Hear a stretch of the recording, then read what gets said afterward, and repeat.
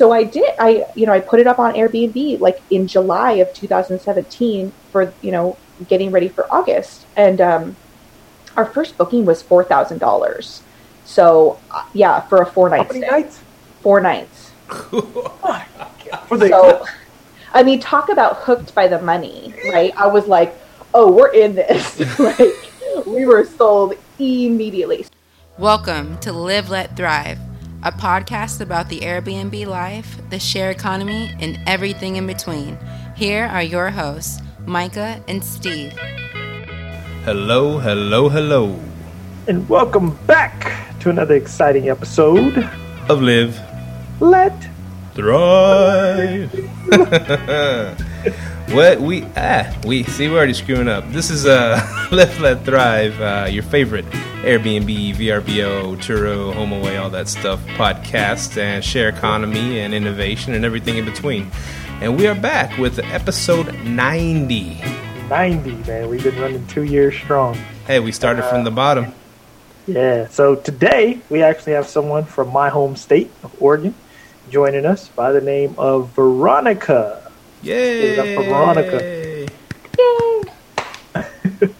All right, Veronica, say something interesting. Oh my gosh.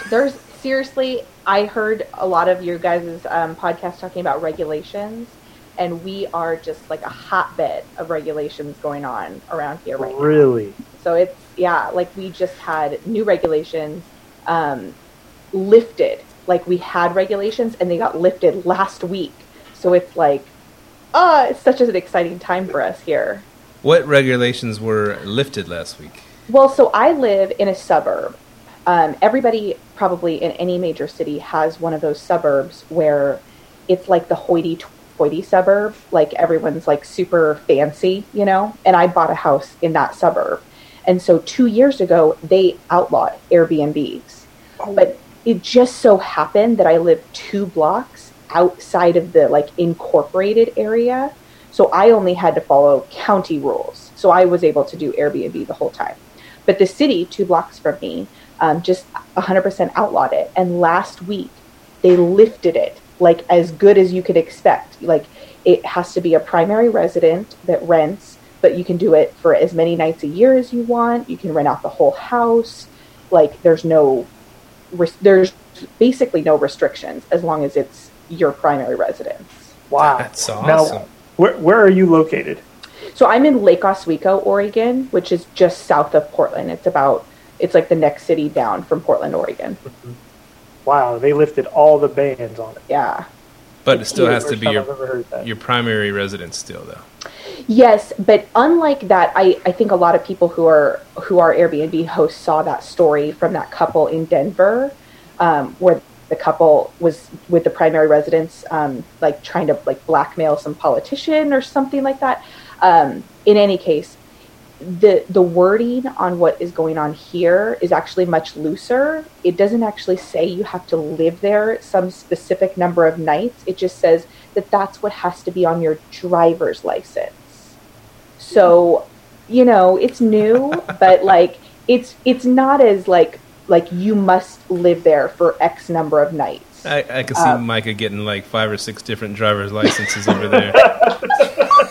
Well, it would allow him to be able to do one and his wife to be able to do one at the very least. And then any, maybe adult children, or it just gives you more flexibility, I think, without it being, the city of Portland requires that you be in the house every night except for 95 nights per year.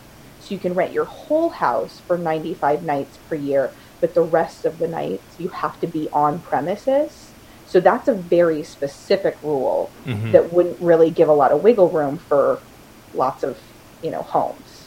A question about Portland, because I was just up there, and they did something kind of weird. Like me and my wife were we were not uncomfortable with it, but it was weird. Like at the very end of our stay, they asked for our they asked for our license plate on our car, which I didn't really care. I gave it to them only because it was a rental anyway. But if it was my personal, I don't know if I would have gave them that. Is that like a rule up there or what? Yeah. So they have to do these log books to keep records for the city that can be audited at any time.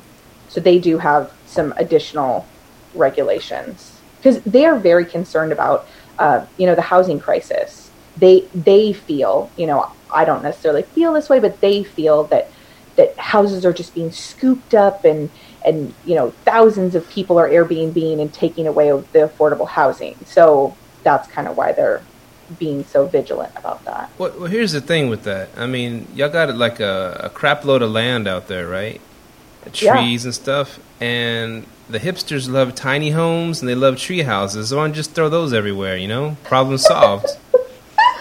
It's expensive to start up. I mean, like, I heard you guys talking about some of the ways that you use your investments to leverage into multiple properties. I mean, out here, they did a recent study on how long it takes the average person to save up 20% down, and it's 20 years. If they were to save up like the traditional 20% down, it's like forever. The age of first home purchase is like 36 years old. I mean, it's silliness, like the cost benefit analysis of buying a house right now, at least up here. And so what, like I said, if you have so much land, I mean, couldn't they just start building more houses? And am I just looking at it too simplistically? Well, actually, with our homeless crisis, there's actually enough places to house them if all the vacant properties were turned into something I don't know. I think it's just greed, honestly. Like, yes, there's enough places to put our homeless people. They just choose not to. They'd rather just leave it vacant and dilapidated than, like, make an option. So. Yeah, I've even noticed Portland had homeless issues before I even left. So yeah. It was bad. Yeah. Just like Austin. Do they? Yeah, just like Austin. Austin's very similar to it. So, all right. Go ahead, Mike. I was going to ask you. So, how long have you been doing Airbnb? So I have been doing Airbnb since August of 2017. So almost 2 years now. Okay. And so kind of, okay, I'll let you, because I have questions about how you do your setup. Kind of tell them I think pretty much what you told me about how you set up your Airbnbs and how you do it. Yeah, so I bought this house. I bought a short sale, and I bought it in a fancy suburb, sort of hoping to get that equity. And really, my dream initially when I bought my house in 2013 was to pay it off and move on to the next house. So I didn't want to be house poor. I just wanted to slowly accumulate real estate. And the Airbnb thing wasn't on my radar even a little bit. I was thinking long term once the house was paid off. But I don't know if you guys were part of the whole like craziness 2 years ago where that solar eclipse passed through a lot of the country in August 2017. So we were outside with my neighbor, and she was like making fun of the fact that people were renting out like tent space in their backyard apparently, and they were just like talking about how they were going to Airbnb their house. And I was kind of like, it was just like one of those casual conversations where nobody really thinks anyone's going to act on it. But I went inside and I was like, oh, I'm gonna rent out my house. I'm gonna do that. So I did. I put it up on Airbnb like in July of 2017 for getting ready for August, and our first booking was $4,000. So yeah, for a 4-night stay. Nights? 4 nights. So, I mean, talk about hooked by the money, right? I was like, oh, we're in this. Like, we were sold immediately. So, I was thinking of it as a very short term, like maybe a one-time thing. And then we were just like, well, we can't turn down this money. So we turned it into sort of like this nomadic thing where like we rent out our whole house. And like right now, the bedroom that I'm in, this is at my mother-in-law's house, which she lives in Portland also. And she lives in like a really gigantic house. But so we just come and stay here, like when our house is rented. So we save money. Like it's the last week of my kids' school. Other times we would be gone, right? So like the only reason we're here right now is because it's the last week of my kids' school. But like we're gonna go to Seattle this weekend while we have renters. We go wherever. We've gone to Japan, we've gone to Spain, we've gone to England, and we have our house rented while we go do these trips. And it basically helps us fund our travel. So that's what we've basically used our money for, is we rent out our whole house and we hightail it out and take our kids on vacation. That's smart. That is genius. I love that. Yeah. I love that. And y'all are homeschooling your kids? No, so they go to a private school. They go to a Japanese immersion school. So we're able to like fund that because of our Airbnb and fund our travels. And yeah, it's awesome. That's pretty awesome. So you started during the eclipse thing, right? Yeah. That's pretty funny because so Mahogany still has family up there. And her uncle heard about Airbnb during the eclipse. Did he? Yeah. That's how he started doing it. He only did it for the eclipse. Did he? Yeah. He only rented out a room, but he called her because he had her set it up or whatever. And he called her, like, not getting any bookings. And we went and looked at his listing, and he put a bed up there with, sheets, bed, pillow. He had McDonald's cups all over his nightstand. I'm like, man, you gotta quit that. Yeah, that's how a lot of he started doing it that way too, and I forgot he made a lot of money off of private rooms. I was like, $4,000, that's crazy. Yeah. Jeez, that's crazy. And so you only rent the whole house out. You don't ever stay there and rent out rooms? Correct. We've never done a home sharing situation. Okay. Are you opposed to that, or just weird with the family there? Yeah, I mean, we have small girls. Our girls are 5 and 7, and I'm just not super cool with it. Like, and our house just isn't, I can see how certain houses would maybe be okay, but our house isn't really shaped in a way that would make sense. So it's not like we started it for the money. Like, we're fine. It's just like, this is just the icing on the cake. This is just like play money, honestly. Right. And now with you said they lifted the ban of the county next to y'all, or the area next to y'all. Yeah. Does that mean you think it's going to affect you negatively? Get less bookings? I'm kind of one of those things that it's like a rising tide, lifts all ships. So I just think, our house is unique in the fact that it will sleep as many as the county deems acceptable. So that's 15. So even though the city next to us now has lifted their ban, they still have to abide by the county, the bigger jurisdiction's laws. And the laws there say 15 people. So our house accommodates 15. And before, I don't know, it's just, even if a house could accommodate 15, I think a lot of people are not willing to do that. So the fact that we're one of the, handful of places that's willing to rent to the maximum, I think we're pretty set. We're okay. Nice. So you said, pretty much you rent out your house, and when you rent out your house, you go to your mother-in-law's or somewhere else, right? Yeah. So, okay, because me and my wife are thinking about doing that, but, are you skeptical, about people staying in your place while you're gone? Or are you like a minimalist? Like, we can just pack up a few things and we can just go and it's easy? Or how does that work? Yes. So I actually became a minimalist just 1 month prior to that eclipse. Because, around that time is when that documentary went on Netflix called The Minimalists. And, Netflix was like, we recommend that you watch this. And I said, okay, I love documentaries. So I watched that. So I started down that path of becoming a minimalist. And then I had the Airbnb conversation with my neighbor. I put my thing on Airbnb. And then the week after that, I actually met Joshua, who is one of the 2 minimalists at an airport.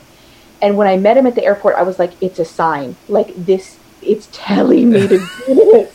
So I kept down the minimalist path. And now I would say we're basically, we're minimalists. And we can just hightail it out of there. We kind of have a go bag ready.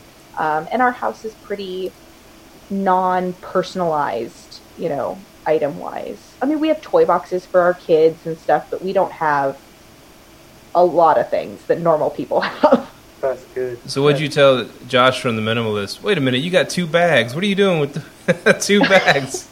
It's overkill. No, I told him how much he inspired me and that, he had inspired my Airbnb. But at that time, I didn't have any good news to tell him. Hey, I just got a $4,000 booking. I had just put the listing up 2 days prior. Yeah. And so then the week after when I got that huge booking, I just felt like everything was just clicking. And I said, sometimes life is just showing you that this is the path, and I just felt like it was the path. So that is I just awesome. kept going. And like I said, this is fun money for us. So I actually wasn't counting my cash at the end of that year until somebody was like, hey, you've been doing that Airbnb thing for a while. How's that going? And I was like, well, I don't really know. I just spend it all, right? So then I looked, And my first year, I made $41,331. Ooh. And I'm still going. So I started part of the reason that Micah and I were talking is I started an e-course teaching other homeowners how to do this with their primary homes. So people don't understand this concept. They're like, where do you go? What do you do with your stuff? Those are the questions I get all the time. Yeah. So I created a whole e-course called the Homeowner Hustle that teaches people how to turn their homes into this income stream to make it so that you can do what you want, pay for retirement or pay off your house or travel or whatever. I just travel. How do I access this course?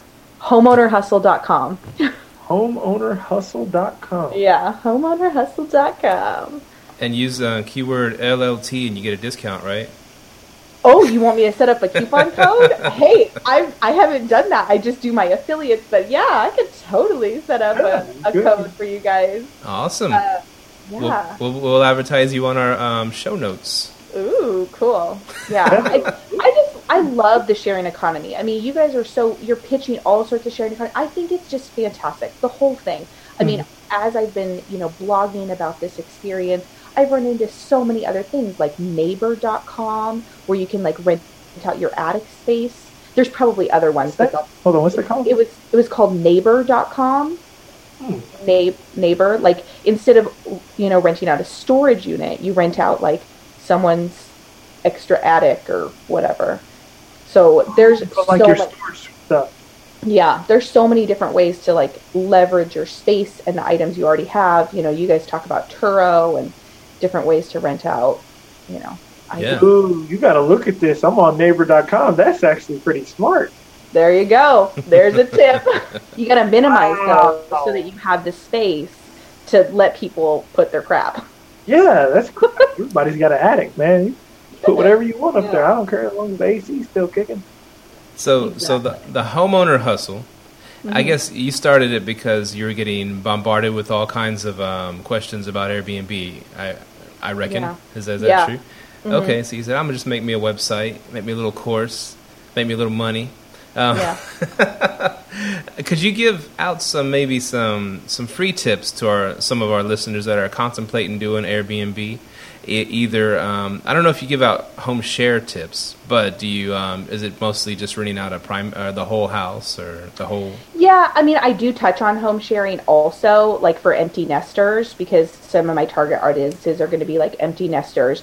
But a lot of who I'm catering to is people like me, people with young families who just are. I mean, I don't want to say they're house poor, but they're a little house poor. They don't have that disposable cash to do the fun stuff with their kids that they would maybe want to, and if they just tweak their lifestyle a little bit. One of the first things that I created before I had the course was I created this guide called the 11 Essentials Guide, which is on my website, and basically it just is all the junk you need to buy so that you don't have to buy it and return it to Amazon like I had to. You buy a comforter and it's too thick, and you buy pillowcases and they're too scratchy, and you buy all this junk and you're just oh my gosh, I just want some stuff to put on the beds, right? So I bought all this stuff and I ended up returning and doing a whole back and forth. So I just put the junk that I actually stuck with in a guide called the 11 Essentials Guide, and that's sort of my freebie on my website. So that way they don't have to waste money and time on the wrong stuff. Oh, that's cool. Yeah. Hey, go check it out, y'all. The 11 Essentials. Get your Airbnb up and running today. Totally. I kind of say it only takes 30 days to do the kind of Airbnb that I like to do. It really only takes 30 days to pull all your junk out of the closets, have a massive garage sale to kind of minimize, because that's what a lot of minimalists do to get on that road, is you feel attached to your items. You want to make something, make some money from those items. Yeah. So you take everything out, you throw a massive garage sale, you kind of make it so that your space isn't as cluttered, and that's just good for Airbnb guests. They're not wanting to walk into a bunch of stuff they could break, or it's just awkward if it's too personalized, right? So yeah. Now that it's summer, this is the perfect time for people to start doing that. Pull your stuff out, do your garage sale. 1 week later, you can be taking some photos of your place, popping it up on Airbnb, and you can still get summer rentals for your place. Sweet. So you're a minimalist doing this, a newfound minimalist, as of a couple years ago, correct? Yeah. Mm-hmm. Okay. Cool. Anyways, so you have this house that you use on Airbnb, and when people are staying there, you're staying somewhere else. But it's I guess the easy part would be to have the garage sale, get rid of a bunch of junk. But how do you stop? What do they call it? Stuff creep, or how do you stop from just because it's so easy? Just it's on our phones. You mentioned Amazon. You just push a button and you got whatever you want. And how do you stop that from coming back into your house to cluttering it up again? Yeah, I mean, it's hard, but I think my girls, now that they're a little bit older, they just we chant, experience is not things, experience is not things. And so if we're in Target and they want to get some junky plastic toy, I'll just point to them and be like, what are we? What are we? And they're like, minimalists, Mom, we're minimalists. So now I've got my little crew of people who are like helping me stay accountable to not buy the huge consumer driven products. I mean, we don't need that. And my kids love going on trips. So when I'm able to take them to Japan, and we just got back from Italy and Switzerland and France, and they love that. And they would rather go to Disneyland Paris than, get a junky Target toy.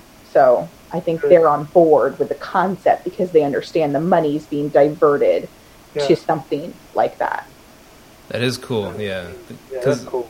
Because Josh and is it Josh and Ryan? Josh and who's the other guy? Josh and Ryan Nicodemus. I love those guys. They're cool guys. I listen to their podcast. Do you? Yeah, they're awesome. But they give a lot of great advice. And but neither of them has kids. One of them has a stepdaughter, and they're teaching her things. But a lot of it, to me, I'm like, 'cause I got kids, and I'm like, man, it sounds great, and I try for me, but I got a wife and kids, and so it's it's a little difficult. But like you said, get that chant started, or when they're not in their room, just throw away all their stuff without them looking, right? Absolutely. And, we really tried to position it like we're doing good. So, we had them donate things. And my best friend, she works at a low-income school. And so when we donated things, she would text us back and be like, here's who got those things. Like, we just donated some clothes last week, some summer clothes. And she said, I just gave them to a little girl who's never had girl clothes. Oh. They've only had their older brother's hand-me-downs. And those kinds of things I am trying to teach my kids. Just because we have stuff doesn't mean we need to be greedy. So I think there's so many lessons in minimalism, like teaching your kids those things and letting them understand the value of money and not wasting it, and how good it is for the environment to not have junky plastic toys that we throw away constantly. Mm-hmm. That's great. That's great. And one more question on it's hard to say. The minimalists. One more question about that, and then we'll jump off to the other stuff because probably our fans are like, okay, get to the meat of the bones. Money. Let's talk about money. Let's talk about money. And anyways, so you're minimalist, but do you see yourself accumulating more houses to do this, to expand your business, and do you see that as a contradiction to you staying minimalist? No, I think the idea of minimalism is not to have only 100 items or the number of items that can fit in a backpack. I think the idea of minimalism is to create a life where you enjoy experiences over possessions. And so a house, yes, it's a possession, but it's a means to an end. Like, we have to have money to survive, and we have to have money to feed our kids and have the experiences. And so a group of guys like the minimalists, they make their money on pitching minimalism. But real people who I'm not pitching, I love minimalism, but I'm not making any money from pitching minimalism necessarily. I'm making money from teaching people how to Airbnb, and minimalism is a vehicle to get to that. I like that. Wow. All right. Like that too. Yeah. All right, Micah, bombard her with questions. Get to the meat and the bone. Oh, one question I did have for you was because you were talking earlier and you said something about your neighbors are sometimes a problem. how have you handled that? What kind of problems have they presented? Oh, yeah. So my neighbors, the neighbor that initially started the whole idea of when I became an Airbnb host, she has been the biggest problem. She hates the fact that I Airbnb. Like, she poses like she's like, love everybody, and she's got the, that American flag thing in her yard that's like, talking about how she loves everybody. You know the one I'm talking about, the famous sign where it's like, we love diversity and we love all. She does not love any of those things, because she's honestly, like, it turns out she hates young people. She hates any minority, because those are when I get the complaints. And I'll check the camera and, like, they're doing nothing. They're just existing, just like how I exist in my home. Like, yeah. I enter the home, I go inside, I cook.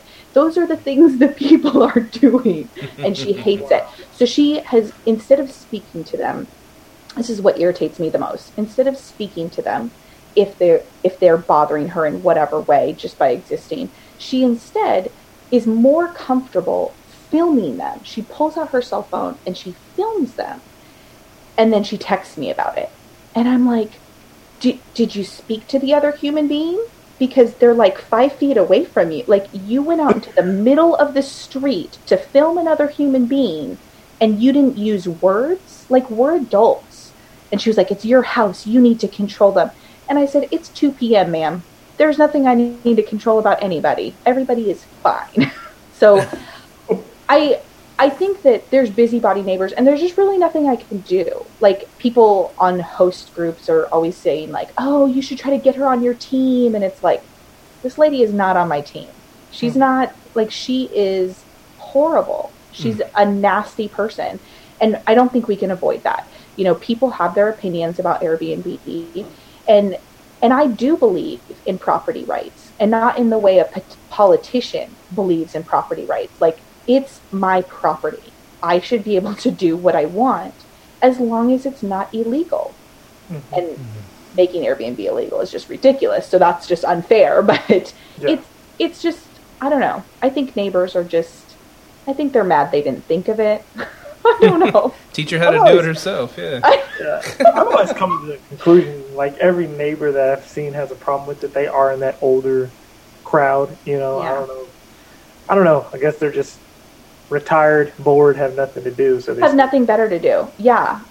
And, I mean, this is just sort of a digression, but I do want to mention one of the things that became a huge problem for me as a result of this woman is she used my Airbnb listing photos, and she then turned them into the tax office of our county, and my taxes got raised by $1,000 last year. Mm-hmm. And when I called the tax office to say, why did my taxes get raised? They said that you are required to report to the tax office upgrades that you do, even if they don't require a permit. And I said, I know a lot of humans that own homes, and nobody has ever told me that. And they said, well, that tile is obviously not original from the home. And that toilet is obviously new and modern. And that vanity is and I said, but ma'am, none of those things require permits. And she said, it doesn't matter. As a homeowner, you're required to tell the tax office, and you did not. And I said, I wasn't trying to be malicious, but this woman maliciously used those photos to show the tax office. Just for homeowners out there, if they have nasty neighbors, I don't know, protect yourself in some way by not letting them know. That's insane. Yeah. That's insane. Have you ever got bad reviews from guests because of her? I mean, in the private notes section, people will sometimes be like, your neighbor cursed me out or whatever. But in general, I generally say to my guests things like, I left out popcorn for your kids to have a movie night, or I left out wine for you ladies for your, weekend away. And just so you know, my across the street neighbor is pretty crazy, so I do apologize for that in advance. So I kind of alert my guests to that ahead of time so that they're not just like blindsided if they get cursed out. So that's kind of my way to avoid the bad reviews. And I haven't actually gotten technically marked down for that. Okay. Yeah. What kind of guests do you attract over there? What kind of guests does your house attract? Fantastic guests. I attract the best guests ever. Seriously, I have been so lucky. I attract families. So because we house 15, I attract a lot of like, this week it's my sister's families from Montana, we're from Houston, and we're meeting here in Portland to hang out. So, it's like 2 4-person families meeting, and they don't want hotel rooms. Obviously, they want a house. I attract things like soccer teams, church groups, work retreats, things like that. But all just amazing, awesome guests. One time, I had somebody who's a rapper, and he was doing a performance, and I looked him up afterwards, and I was like, oh my gosh, he's like a real rapper who gets like people to buy tickets. That was kind of fun. What was his name? His name was Saba, Saba. He's out of Chicago. Huh, Saba. Yeah, Saba. I'll look him up. Yeah. Dude, now I have a question, because you list that 15. Have you had troubles with parties, or no, not really? I mean, not to the best of my knowledge. I feel pretty confident that my neighbor would alert me if there was a party. Oh, yeah. And, I mean, there's been, like, a group of firefighters who are there for a bachelor party, but, I walk in and it's cleaner than when I'm using it as my own house. So, like, as a host, I'm not tripping about that. Yeah. I don't care if you had a bachelor party, as long as you're not breaking anything or whatever. I mean, I have people over to my own home, and it's not illegal, so... See, that's the thing. That's how I like, because I hear about that in so many of the groups. They sit there and just monitor their cameras, sit there and watch the guests. Like, what's the point? I say, go get a hobby. You have a new income stream. Go get a hobby. I have literally only checked my camera 2 times. 2 times in 2 years. Yeah. Because get a hobby. Like, it actually makes me uncomfortable looking at the camera. It's there for backup peace of mind if there's an actual problem, like someone steals your television, but not for you to like watch them walk in and out. Like, ew, that's so weird. That really is. It's funny. That is weird. All right, so you're up in Portlandia, right? So what about are you 420 friendly? I mean, like, my house is like not in. I prefer if they don't smoke inside just because of my kids. I mean, I know I'm not one of those weird hosts who, like, freaks out because I know that cigarette smoke actually sticks way worse than marijuana smoke. You can just open the doors for marijuana and it's gone in, like, an hour. It's not a huge deal, but I do prefer if they smoke outside. But, yeah, I mean, you kind of have to be 420 friendly when, it's legal. Like, what am I going to do? Yeah, recreationally legal. That is a good question. I forgot about that, yeah. Yeah. So me and Micah got to go do a little tour of Portland. So we might need a place to stay. Yeah. I was asking for a friend, though. Well, that's actually how I found out that guy was a rapper, because my brother works at a pot shop, and he was like, hey, yeah, this rapper came in the other day, blah, blah, blah. And he was doing a performance. And I was like, oh, I think I had a musician staying at my house who was doing a performance. And he knew the guy's name, because it wasn't him who booked it. It was like his roadie or whatever. And so we made that connection because of marijuana. So apparently he went to my brother's shop and bought a bunch of weed and then came back to my house. So your brother's a hustler too. Yeah. Yes. Hold on. He owns a dispensary? No, he was the manager of a dispensary. Really? Okay. That's something I really want to invest in too. Is it?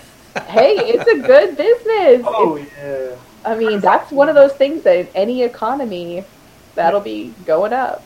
So everybody's saying gummy bears are all the rage now. Gummy bear? Like edibles? Edibles, yeah. Yeah. Edibles will take you there, man. They won't let you down easy either, from what I hear. So you love Airbnb. Are you on HomeAway? I'm sorry, VRBO, whatever it's called now. You on any of those? Yeah, I mean, I do have a listing on Booking.com and VRBO, and I think, what is it, Flipkey, all of those. But honestly, every time I get a booking request on those, it just seems like scams. Like, I don't know. I mean, I see that other people are booking using those, but every one that I get seems to be that conversation where it's like, I want to prepay for $1,000 over your rate. And I'm like, why? How does this even happen? So, I mean, I guess my decline rate on those is like 100% because I've never actually completed a booking through any of them. I just maybe do one message back and forth, and then I realize, nope, can't do this. Do you have Instant Book on? On Airbnb? On both Airbnb and HomeAway? Yeah. Okay. Yeah, because what I found out on HomeAway, when you have on Instant Book, you usually get the legit guests then. Oh, yeah. I mean, I have it on Instant Book, but I don't monitor those ones as much as I monitor Airbnb in terms of, I heard one of you guys is using one of the pricing things. I use Beyond Pricing. But I think I heard on one of your podcasts that you don't like Beyond Pricing. Somebody said you should use something else. Yeah. I was telling people to use Price Labs. I still use Beyond Pricing for some of my listings, but the rest of them, it's all Price Labs. Yeah, I like using Beyond Pricing, and I don't monitor the pricing on those other ones, so I'm sure my rate on the other platforms is looking a little high. No pun intended. Keeps you booked. Hey, so about how big is your house and how many bedrooms and bathrooms?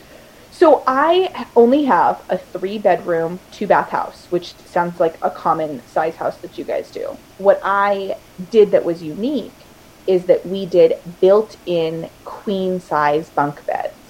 Ooh. So, like, one bedroom actually has a queen over queen. So there's 4 queen beds in 2 built-in bunk beds directly into the wall. That is cool. Wow. And then another room has a queen over queen built-in bunk bed, and then we have our master. So basically my 2 girls' rooms have these massive sleeping quarters. So, it actually sleeps more than 15. Like, if people look at how many beds are in the house, and they're like, look, she has a pull-out couch, and she has queen, crib, and, like, everything. But I'm only allowed to put that I can sleep 15. Okay. Gotcha.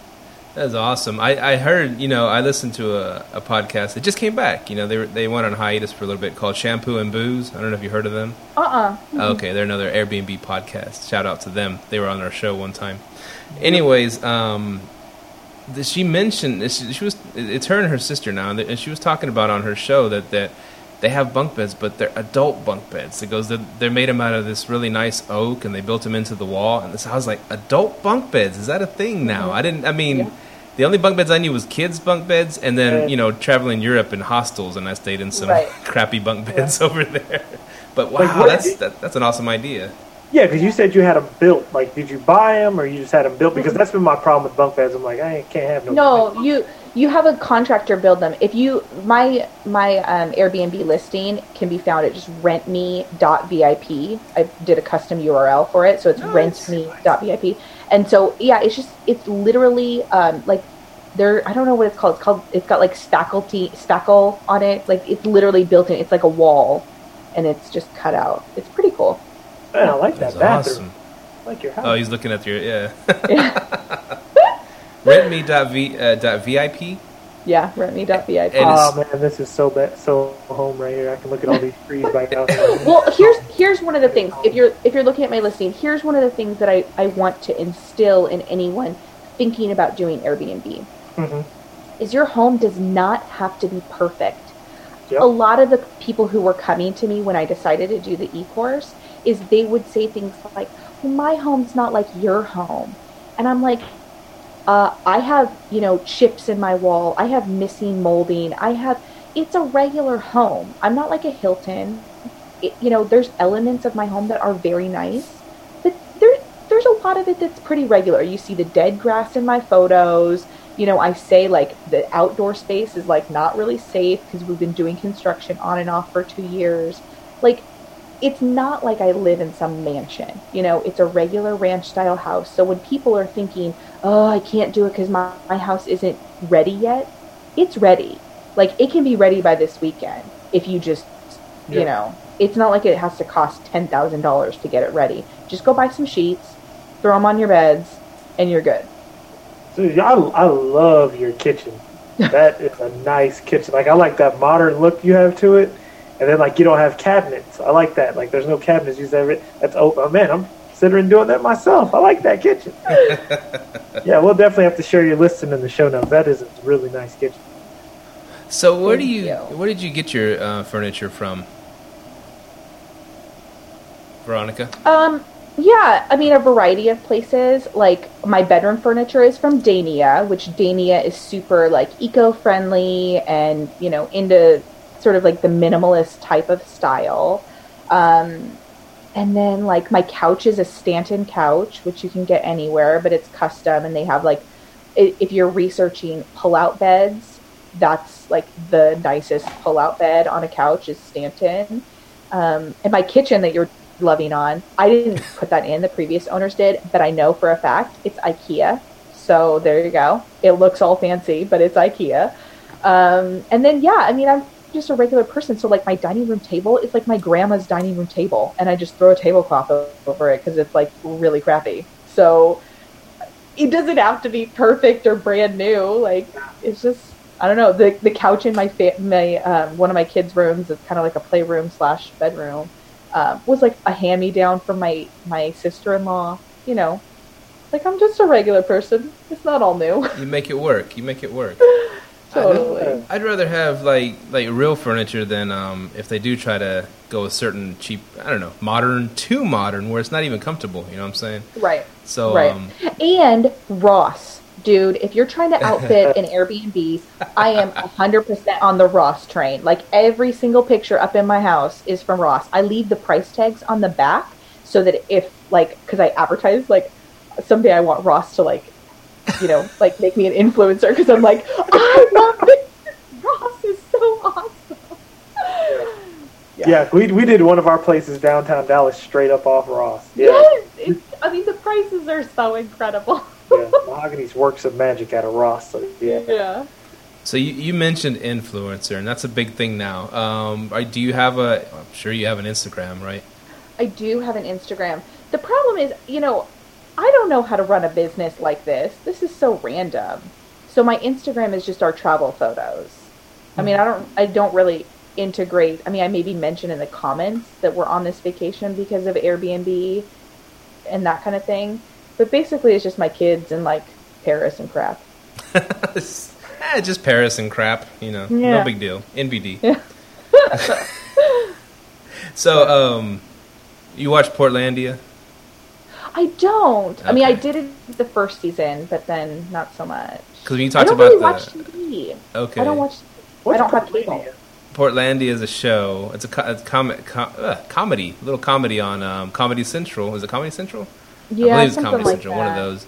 And it's the guy, he's an ex-Saturday Night Live dude and this girl, and they just do sketch comedy. It's hilarious. And they make fun of, you know, the hipster-type environment in Portland. And but one episode mentioned this guy that sold pull-out sofas, and he was the pull-out king. And really? But it gets funny because the other guy's like, "No way, I'm the pull-out king." And oh, that's funny. So I thought you might have seen that episode. I had not. That is funny. So look up Portlandia Pull-Out King and just laugh your ass off. Yeah. And so that's really cool. I mean, you have an awesome place, and $283 per night. That's wow. That's good money right there. Yeah, I mean that's without you plugging in dates. So it just sort of yeah. Here's one of the ways that I because of my method, I will ask my friends nearby, like, what dates are you going on a trip? What dates are you going on a trip? And I will go in and I'll edit my calendar so that on all the dates where I know I can stay at my best friend's house, I just make the rate super low. Because, like, I don't know what our travel schedule is going to be like, but I do know that I can stay there for free and I can make, like, whatever, and it's just free money on my house. So I edit my prices accordingly. You need to talk to my wife because I'm like, I had the same idea because we just moved into this house. You know, we got a 2-story house with a pool and stuff, really, really cool. And I was like, well, we should rent it out when we go out of town. She said, totally. It's our house and this and that. I'm like, oh, man, it's a money-making machine is what it is. Totally. It is. I mean, the main thing is just get different sheets. I mean, we have different sheets and different duvets. So it's not like, and we have different towels. Mm-hmm. We have our regular personal towels, and the renters have their own towels. Nice. But come on, we all stay at hotels. I mean, we share sheets after they've been washed all the time. Like, yeah. I don't know. So now, go ahead. I was looking at your cleaning fee. You charge $300 to clean. Like, has that deterred anybody, or are they cool with it? Yeah, I don't know. I just answered a question on Quora, I think it's called, the other day, about the cleaning fee, because people feel like it's, people who charge high cleaning fees, they think it's some sort of scam, like we're just like rolling in the dough. But the reality is that to have a 2,000 square foot house cleaned in Portland costs $150, right? Like, that's just the hourly fees piled up. It's $150. And then when you have as many beds as I have, because I have 4, 5, 6, 7, 8, 9 beds plus towels, which, we could go through 30 towels in a week. There's no way that my personal washer and dryer could turn that over. Yep. In 5 hours, right? My renters check out at 11 a.m. and my next ones check in at 4 p.m. Like on Friday, we're going to be doing this exact process because we have a checkout and a check-in same day. So a regular washer and dryer can't handle that. Yeah. And the fee to have someone come and pick up like 50 pounds of towels and crap and take them to a commercial laundry place and do that and drop them back off is $150. So 150 plus 150, we're looking at $300, and I just made it $297 to make it look fancy. Like, that's really the only logic there. But that's how much it costs if you want a house clean. If you want the oven cleaned and the microwave wiped out and the refrigerator cleaned before you arrive. That's just reality. I need to raise my cleaning fee. Two words for you, Veronica. Febreze. Oh my gosh. I'm just messing. Like, just Lysol that stuff. Just Lysol it. How about tell your guests, I'll give you $100 off if you clean the house for me. Oh my gosh. I mean, it's just crazy how much can get dirty in a house. Versus, hotel rooms are created to be sort of mass production cleaned easily. But I mean, they're like the little. I just went and took the trash out at my house because I'm like 10 minutes away from my house. So I went and took the trash out yesterday night, and my kids were in the car because I'd picked them up from school. And she said that the little boy was like licking the window as oh. I'm like, I mean, you can't. There's just so much to clean. Little kids are licking windows, and there's mirrors everywhere, and we have stainless steel. I don't know. There's so much to clean. I do not fault, like, my cleaning lady. I just can't imagine. I've tried to do those bunk beds by myself. It is a freaking nightmare. I mean, I'm not like a skinny girl, but climbing into a queen size bunk bed 8 times in a row, like to turn over sheets, not easy. Not easy. Oh, no. I never thought about that. Yeah, no. Part of climbing in them and cleaning it, and getting, oh man. Totally. So have you had guests hit when they reach out to you? Do they say, "Hey, could I get a break or something on the cleaning fee?" Or do they ask for like discounts? If a guest asks for a discount, you know what I say? No. I like you. There you go. No. Because no is a complete sentence. And you know as well as I do, you've read enough stories, or you've probably experienced this with as many listens as you have. The people who are looking for the breaks are the worst guests. Yep. They are just so demanding and needy. Even the people who book my place when it is on a lower rate, I can tell. They do rate me down for like location or whatever. And I'm like, I live in a suburb. Like, whatever, I don't care.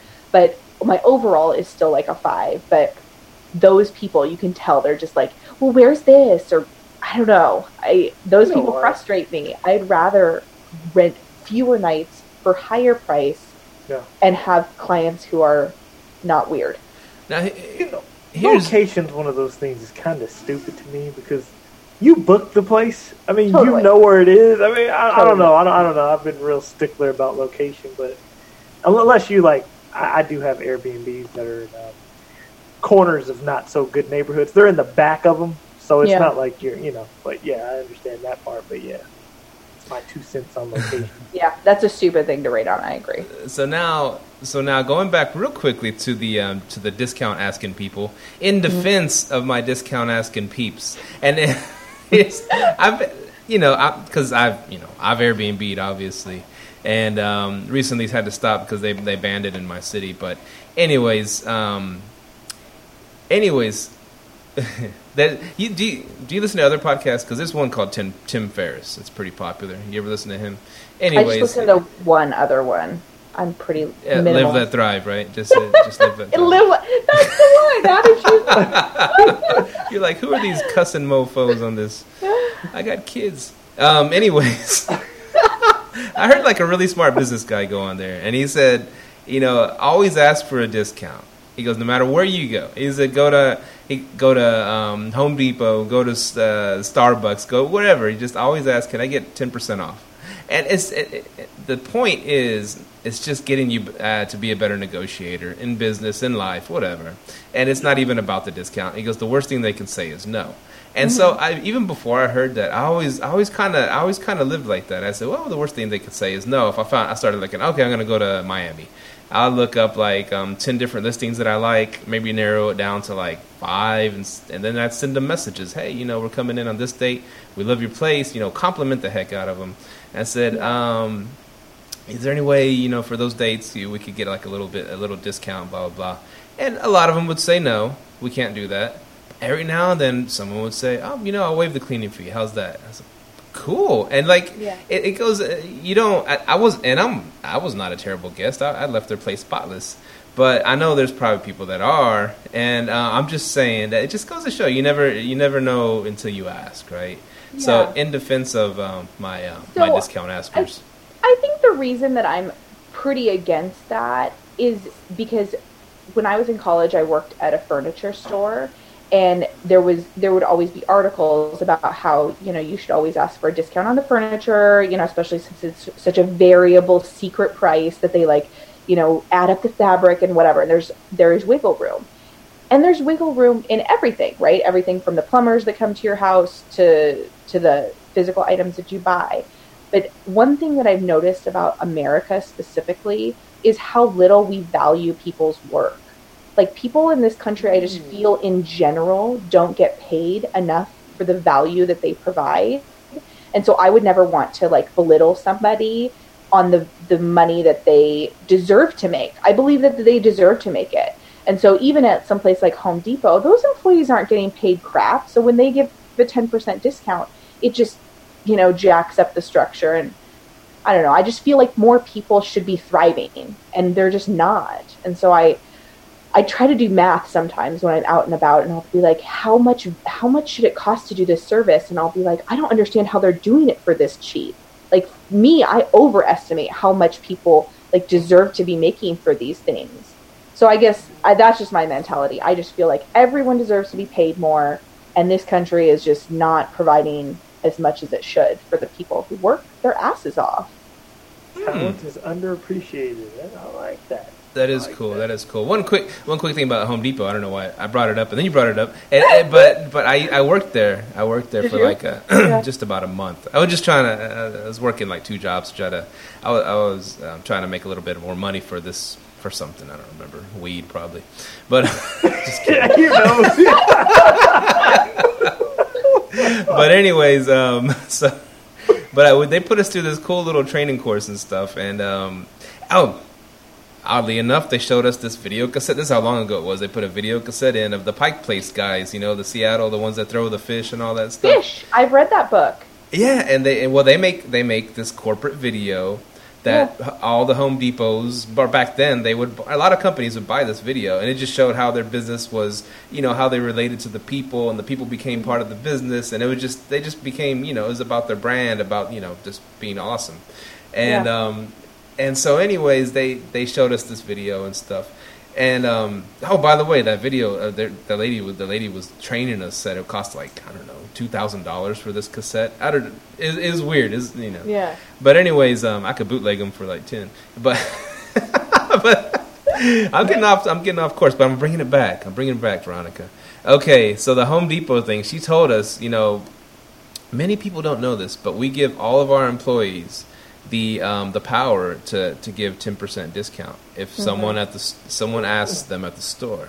And so anything above 10%, let's say they're trying to buy this thing and it has like a ding on it, of course it's going to be cheaper, but a manager would have to approve, okay, we'll give you 15 or 20% off. But anyways, every Home Depot employee has the ability, or did back then, to give a 10% discount to a customer asking for one. So there you go. Yeah. But who's making the money in the Home Depot? That's why you only worked there for a month. You were saying yes to all the 2% off. No, I worked there for a month. They're giving that employee makes like $12 an hour, and they are giving him all this power. But I mean, I don't know. America's system's just weird. I mean, you got people who work in a store. They work so hard. I don't know. It's just a different way to look at it. Yeah, there's a different way to look at it. My way is the correct way, and I'm just kidding. Hey, you're getting a good deal. You're getting a good deal. There you go. Now, if it's a mom and pop joint, and it's their money, their overhead, okay. But Home Depot's a massive corporation, whatever. But anyways, so back on track. So I like what you said about the different stuff for renters. Is there like a closet or something you keep at your house that's just totally locked off where they can't get to, or what? The only place I keep in my house that's locked off is my little attic space, like with the pull-down ladder from the ceiling. Uh-huh. Yeah, I've minimized basically everything else. Wow. Dang, that's cool. That's pretty cool. I need to look into this minimalism life. Yeah, it's different. But you know what's crazy is once one person does it, people around you do it. Mm-hmm. Like it's kind of it's like a little disease. Like you spread it around. How Airbnb is. Great analogy. Yeah, I know. Do your friends do Airbnb now that you do Airbnb? Not too. Well, I kind of just met a bunch of people that were interested in it. Yeah, people have been. That's why I created the courses, because people would be like, "I want to do that," and so then like people around me, it just started spreading. Like, I want to do it in Airbnb, and I want to do it in Airbnb. Yeah, my parents are looking to do one because they manage one of mine that's out of state in Arkansas. Yeah, and so I mean they want to do it now. They're looking for a house to do it. So yeah, it's people that they start to hop on, especially like how they kind of see how the one that they're managing works. They're like, dang, you can really make money doing this. So yeah, they start on it too. Well, I started because Micah told me about it. Yeah, were you guys friends? You guys were friends beforehand? Well, we met through Bigger Pockets. You've heard of Bigger Pockets? It's like a real estate website plus podcast and all that stuff. Hey, check into it; it's really good. So, anyways, we met through that. Like, they have like a little, I don't know, Facebook page, but it's like kind of just their thing. And I still do a stock investing club, and he said, he wanted to come sit in on that. And he's talking about all these weed stocks, and. Well, he mentioned he did Airbnb and he was making a killing. I was like, oh, snap, And so we just started talking about it, and I turned my house into an Airbnb, and I moved to another house, and that was like my first. I just jumped into it. I mean, he convinced me the money was good, and I was like, well, worst comes to worst, I just rent it out long term. Right. But so I said, well, let's do a podcast. I used to have a rock and roll podcast. I said, let's talk Airbnb. There wasn't very many Airbnb podcasts out there, and so I was like, I don't think there is very many.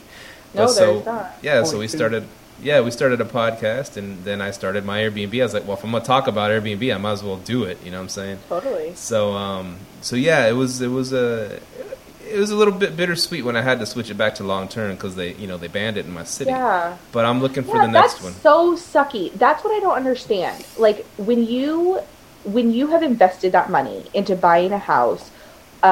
Or in your case, you already had it and you moved on. I don't understand how these regulations come up and creep up, and then people aren't grandfathered in. Like, I was trying to think of other examples of that. Like, let's say a dispensary, like builds a building in a place where it's legal, and then like the next day there's a new legislation that they can't do it. Like, I can't believe that there's no recourse for people who have made a massive investment into something, and then they can just flip a switch. It's so frustrating.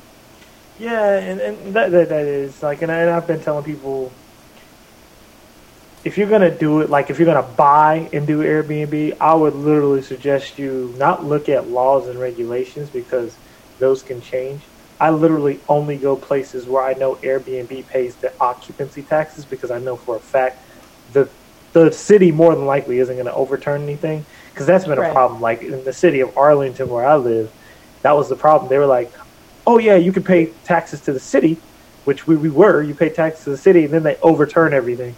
Yeah. It's like, what? You know, and it gets real frustrating. So I send people this site. Matter of fact, let me just I'll share my screen and show you the site I look at.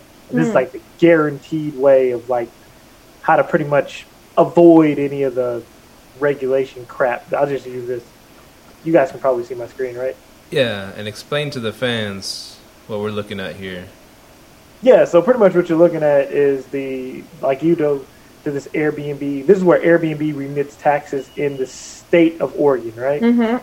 So this is what I use for anywhere I'm going to invest. There goes Portland, Lincoln City. You know, I just use this, and this is where I go. I'll go to this website, and bam, that's what I do. Yeah. So yeah, and I'm getting sick of it as well. You know, it's kind of, you know, making up random rules, and the reasons for it are outlandish, and sometimes outlandish. Well, okay, so here's another thing that was rolling around in my brain as they were doing this. So even though the city lifted the rules, and now that city right, 2 blocks from me can do Airbnb, now the county is exploring, like, should we put more restrictions or whatever? So it's like you've got multiple jurisdictions. And then I was saying to myself, listen, if I was just independently wealthy and I could just afford to pay a house sitter to come to my house every week while I go on these vacations, nobody would bat an eyelash that the stranger was in my house because I was paying her. But apparently the stranger danger of somebody paying me is too much to bear. It just doesn't make any freaking sense on any level. Like, you don't know me. Just because I bought the house next door, I'm still a stranger. Just as much so as the renters that come in. So, yeah, all of it is just infuriating, right? This is me off. It's easy for politicians to find something popular and just blame all the problems on that one thing, right? Traffic. They say that traffic is caused by our Airbnbs. I'm like, I leave and somebody comes. Like, that's not causing any extra traffic. Wow. Traffic. Yeah. Yeah, well, so in our city, I actually did this because they said that at a meeting. They said, oh, your Airbnbs are causing traffic. So I went down our row of businesses and I asked every hourly employee at Subway and Safeway and Supercuts and all of those places, like, where do you live? And every single one of them said that they lived in the town of Gresham. There was like 2 that lived in Wilsonville, which obviously you're not necessarily familiar with. Yeah. It's 40 minutes away. Yeah. So every employee, basically, except for the 2 that lived south, every employee lived super far east, 40 minutes away. The fact that people can't afford to live where they work is what's causing traffic, not my freaking Airbnb. If they could afford to live near where they worked at their crappy job, we would not have nearly the traffic. So, I don't know. I'm not a politician, but y'all are blaming the wrong thing, and it's just... Cost of living in Portland is insane. Totally. I left there, 10, 11 years ago? I was like, oh, heck no. Like, it's... Like, the house I live in would probably be $1 million house just being in the city. Oh, yeah. But it's crazy. I mean, when we watch your, like, Atlanta or, Houston House Hunters episodes and we see the demands that people have and the price tags that they have, we're like, wait, you expect to have a roof for that price? Yeah, there you go. We can't believe the house prices in comparison. It's like, I bought a house that was so shitty. It was like, I mean, it was a short sale. It was like, I mean, barely habitable, but habitable for how poor we were at the time. And it was like, I mean, it was $262,000.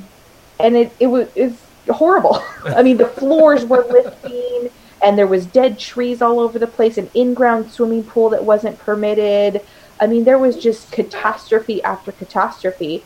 And it was a lot of money in comparison to what I know you can get other places. Yeah. Back to, like, I guess what we saw firsthand about, cities banning it and stuff. And a lot of it, I mean, you've heard, not in my backyard, you know, that whole argument. Of course, you live right next to a lady that says that crap. Yeah. But anyways, we go into the city council meetings. We saw, like, how many old people go to those things. Old retired people have a lot of power in your city because they go to those council meetings, and they're barking at these council people, and they're voting them in. And it's like us youngsters, well, we got jobs, we got families, we got whatever, school.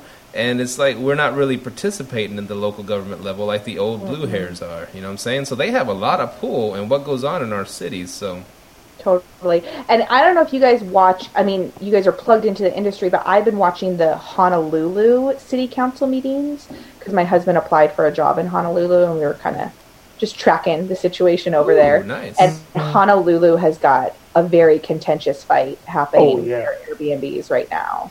Yeah, they've had that for a while. Have they? Yeah, because I have some rental places I rent out over there, and do you? It's Hawaii. Like out of the United States, the toughest places I've seen are like Hawaii, New Orleans. And it's funny, my wife is going to an Airbnb in New Orleans tomorrow, so it works. But yeah, Hawaii, New Orleans, and then I just recently heard Detroit's coming down on Airbnb hosts. Like, the city ain't got nothing up in it. You need to let some Airbnb up in there. Let somebody make some freaking money. Well, I mean, and the people who were testifying at the Honolulu one, they all worked for the big Hilton and Marriott, the big, those places. And they would say things like, I was homeless for 2 years because of Airbnb. You know, I've been working for Marriott for 37 years or whatever. And I'm like, wait a minute. Made you homeless. You've had a job for 37 years and you were homeless for 2 of that? That is not Airbnb's fault. That's the fact that your employer doesn't pay you a living wage. Exactly. You're blaming the wrong person. That's crazy. You know, we're just a little guy. We just want to make a buck. Come on. Exactly. Well, Veronica, this has been a great interview, and we appreciate you coming on and enlightening us about renting your own house out, your own primary house, while you know step out somewhere else. That's the cool. I mean, that's exactly what I want to do, and I know a lot of people want to do that. And I've had friends try the whole rent out of their own house thing. They, you know, that's the thing you were talking about. It spreads like, you know, wildfire, or you said like a disease, how you put it. But the thing is, then you get like hammered with all kinds of questions all day long, right? From your friends. What do I do with this? What do I do? Look, I got a booking. What do I do? Well, freaking answer them. I don't know. It's like a double-edged sword. I charge a consulting fee now. I'm $1.99 an hour, and then I'll answer all your questions. You get me for 1 hour. Hold on. You charge $200 for an hour? Yeah. No, $1. What? No. $199 an hour. Oh, an hour. Let me change my pricing rate. Hold up. And they pay that. That's my consulting rate. And they pay that. Yeah, because Portland's regulations are so complicated. People feel overwhelmed, and so I just basically explain it to them in dummy terms and like show them what they can do, and I can do that for $199. That's not a bad deal if you're going to start up your own Airbnb. Yeah, I'm changing my rates right now. Hold on. Hey, time is money. I know. I saw your rate, and I was like, "Oh, that's low for the expert knowledge." I mean, what they're going to do with that knowledge is make money. So it's like, it's got a lot of value there. Be an Airbnb coach, Micah. A what? Be an Airbnb life coach. Airbnb life coach. You can do it. Come on, let's do this. Yeah, that's where the money is. What I think I am. Oh man, that's funny. All right. Okay, give us your sites again so people can hit you up. My overall brand is vacayvisionary.com. So if you go to VACAYVISIONARY.com, that houses, you can see my rentme.vip, my actual Airbnb listing. You can see my Homeowner Hustle e-course. You can see my freebies on there.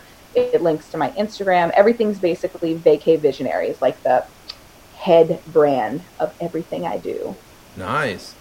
Did you want to leave like a phone number too for your hotline, or you just leave it there? No. Okay. Ain't nobody calling me. Ain't nobody calling. You can email me, and then if you're not creepy, I'll go ahead and give you a call.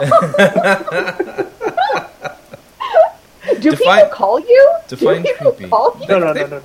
I don't do that. Well, we used to have a number back in the day. Well, we still have one, but I changed it to Google Voice. It's a different number, but I changed it to Google Voice so people aren't just hitting you up all the time. Steve puts his personal out there. I put my personal number on the show notes.